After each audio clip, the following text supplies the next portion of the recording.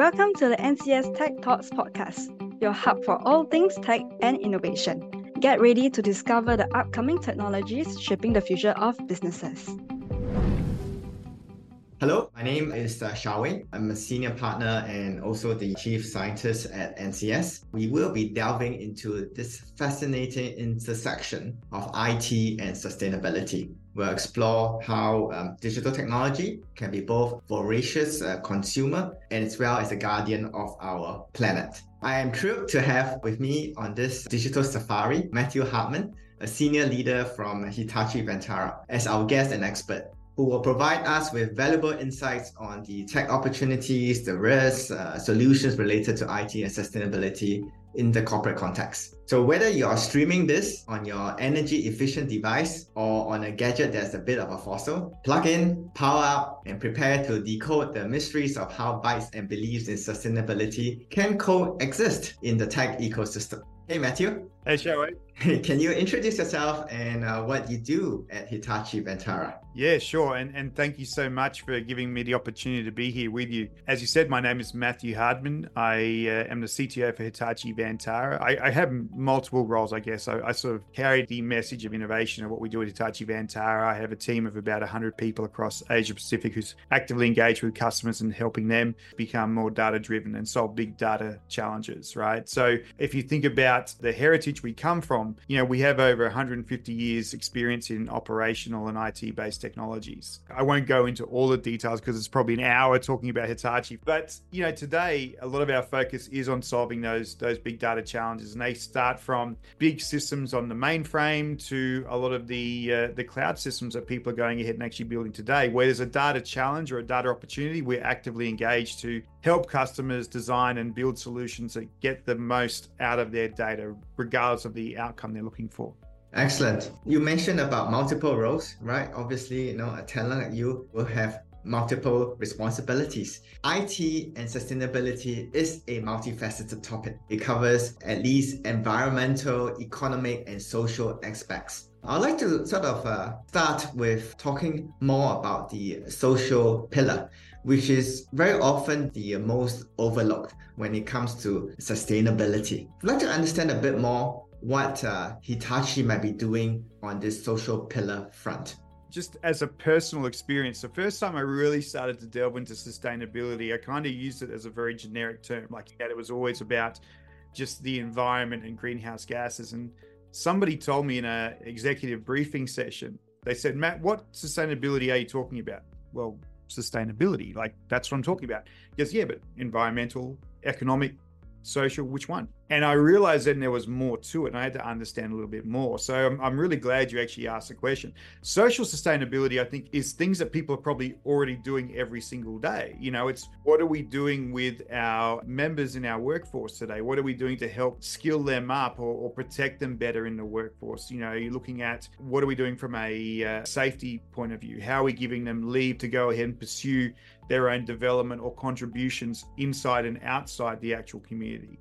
There are many things that every single company is going ahead and actually doing. Specifically, Hitachi Vantara, there are things that we've actually gone ahead and done as part of our larger Hitachi organization, where we've contributed to earthquake relief efforts in Turkey and Syria, nations for humanitarian aid around Ukraine. Here specifically in Asia, which I think is probably more closer to home, especially in ASEAN, we actually have a Hitachi Young Leaders Initiative. We've done it once before in 2022. We brought together 405 people where these young leaders really discussed the challenges being faced in ASEAN over a series of days.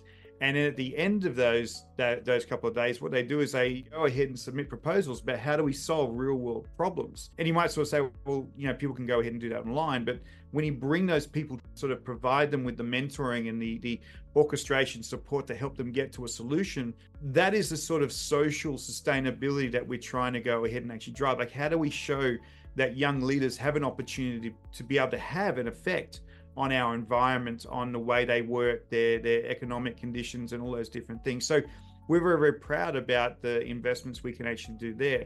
Then, of course, there are things around STEAM, trying to promote science and technology. So many, many different things that we go ahead and actually do. Certainly, sustainability is not one thing. It's what you can do in those different areas. So we're proud of those efforts.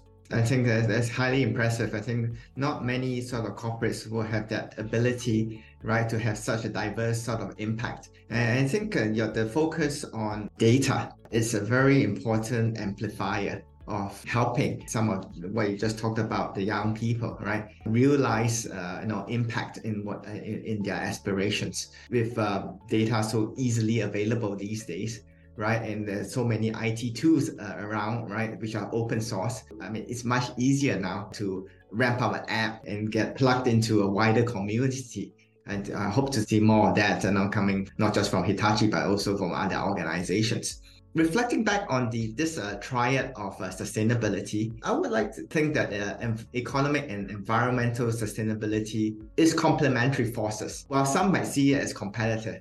So Matthew, I'm quite curious about your perspective on this interplay. It is quite often when people start to think about environmental sustainability, they kind of feel like it comes at a cost. And I will be the first person to tell you that sometimes aggressively approaching environmental sustainability is a combination of making choices that might seem to have a financial hurdle at the outset, but ultimately will pay off in spades as you go through, right? Because if you can start looking at what are you leading to solve when you think about areas such as environmental sustainability, you're looking at how you start to think about existing infrastructure you have inside your organization, your practices about what you go ahead and actually do, the electricity that you procure, or even the electricity you don't procure but generate yourself. There's a whole range of different approaches that you can actually look at to be able to help you have not just an environmental benefit, but an economic impact. If I sort of talk about an example of a customer,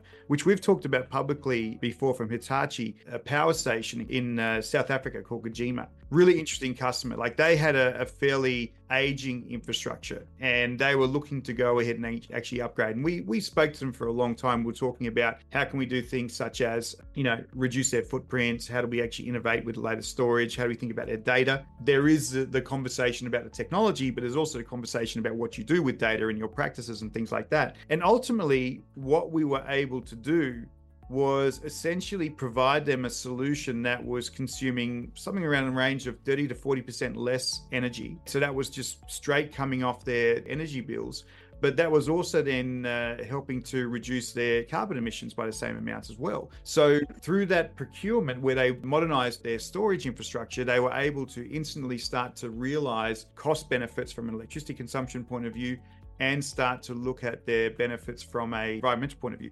So these two things do go hand in hand. You can actually start to realize economic benefits by approaching environmental sustainability. Like I say, it's not instantaneous. From a long-term perspective, you are ultimately going to go ahead and actually benefit. Just want to sort of drill a bit more about your point that it's not instantaneous. There's a lot of effort, I would think, right, in getting the necessary funding, but also a lot of effort in changing practices in the organization. Any advice for corporates starting on their journey towards net zero, right? How to justify the initial investments, how to get it right? You hit the nail on the head, right? It is very much about changing mindsets sometimes versus just changing technology. Like changing technology, migrating from one system to another is never simple. But certainly, and you said it before, there's lots of great tools that people can go ahead and actually utilize today that will help mitigate risk and challenges and make things much, much more efficient. But I think a mindset shift is probably one of the biggest things that need to go ahead and actually happen. And I think that starts to talk to a little bit more about how we think about data. I don't want to focus just on storage, but it's probably the most easiest thing to go ahead and actually talk about. We tend to get very generic. I have data, I store it somewhere. But the reality is you need to start understanding where that data is coming from, what type of data is you're actually working with. If you were to go back and think maybe 10 years ago, actually probably even go back further, data predominantly was human generated. There was an application, people went ahead and did something, and that data was captured. And we started to get to become more transactional and things like that. And as we had applications that were run by machines and processors, data became faster and faster and faster. But the majority of that data itself was typically going to be sort of transactional data in data tables, in databases, SQLs, Oracles, DB2, those sorts of things. If you fast forward to today, the data we're capturing is largely varied, right? It's not just transactional data. We're now capturing video, we're capturing audio, we're capturing a lot of unstructured data. They all have different types of profile and different ways you can go ahead and actually work with them. Unstructured data might be better aligned around object storage, which has a different environmental impact profile. Transactional data might have a different profile. Data which was transactional, but you don't really need to use it anymore, that has a different sort of profile. So really starting to understand what data you have, where it's being generated, how it's being utilized is possibly one of the things that you can start to do. Now, I'm not saying you're going to be able to catalog everything. Data generation and storage is probably one of the biggest challenges most customers have today. We talk about things like cloud and AI and all these different things, but remember, underlying all of these different workloads is the concept of data. You can't have AI without data to feed it. Well, you're not necessarily going to use cloud unless there's an outcome you're trying to define, which is fueled by data, right? So really understanding your data, where it is, where it's generated, what type it actually is, starts to then give you the opportunity to make educated decisions as to how I'm going to go ahead and actually utilize that. So there is the storage aspect of it, but then there's also then the aspect of how you're utilizing it as well. Is it data that you're going to be utilizing a lot? If it is, and you need to get access to it very, very quickly, and probably we need to have it on a first class tier storage. But if it's data which you've collected over time, and you might sort of say, hey, I don't want to use it all the time, and maybe I might have to use it in the future, then maybe you need to consider about some sort of form of archival storage or something which is actually lower in terms of the electricity consumption. You don't need tier 1 storage. The last thing I'd sort of say, and this is, you need to ask yourself, and this is the mindset question, do you need to keep data forever? Because quite often one of the things we start to see, especially as we see customers moving into a hybrid cloud environment where their infrastructure is distributed. I've got some applications and systems running in the cloud. I've got some application systems running on-prem. We see data being moved around a lot, and it's not necessarily being moved, it's probably more being replicated. Once you process the data, do you still need to keep it? I know that seems kind of weird to be able to sort of say, do we need to keep that data? Well, if you really don't, then perhaps you delete it. If you've already got it in one location, you start to think about, okay, well, that's where I get it from, and maybe I replicate it for a purpose, but once I've served my purpose, can I get rid of it? That in itself is where you start to think about, okay, where can we look for areas of opportunity? You've heard people say data is the new oil. You think about cars. When I go and fuel up my car with petrol and I drive from A to B, I don't keep the petrol's consumed. Well, can we think about applications the same way? Once I get the insight, can I think about the data being consumed and then get rid of it because I always have that persistent amount of it somewhere else? Mindset changes, but it is something that we need to recognize and say, okay, I maybe don't need to replicate data everywhere and unnecessarily consume storage and processes all over the place. So super complicated answer, but it's a super complicated challenge. And we need to change mindsets. People need to think about the data management aspect of it as a part of the overall solution.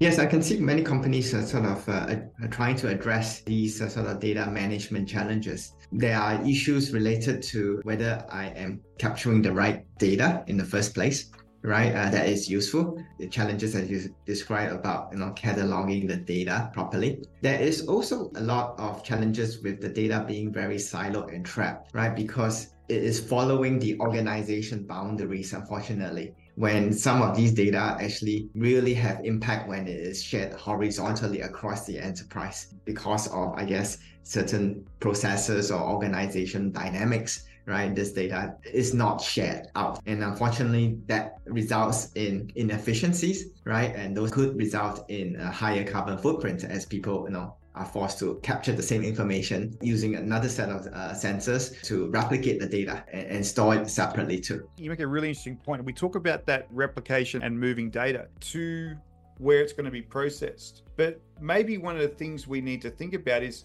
how do we move the processes to where the data is? As you say, if I'm going to go ahead and move a whole heap of data to somewhere to process, and again, mindsets, would it be simpler to move the processing component to closer to where the data actually is, right? Because that might be a more efficient way. Like if you're thinking about environmental sustainability, moving the data may not be the most environmentally sustainable thing to do. Maybe it might be more sustainable to bring the processing power. I think there's a lot of opportunities that customers and partners have today to think about their architectures. It's not one way anymore. Like you do have the capability to bring your processing closer to your data. There's an aspect of data gravity. And I heard this term used and I love it. Data actually has a sense of gravity. Where you actually generate and store data can be a fairly sizable thing. So do you make the decision to say, do I move the data and do I replicate that and start creating these replicated pools because you're talking about access? Or do I bring the processing, those applications, so I bring it closer to the data and actually have that as the repository, because that might yield me a greater outcome in terms of saving the environment. Indeed, and that's why there's this move towards increasing interest on edge compute and edge AI as well, right? Where you're actually moving the compute resources closer, right, to the source of the data, and hence reducing transmission costs, right? The connectivity costs related to that. Thank you for tuning in to Tech Thoughts. Be sure to hit the subscribe button on our podcast channel so you never miss out on the latest and greatest insights from industry leaders and experts. We look forward to welcoming you back for our next episode. Till then, stay inspired and keep innovating.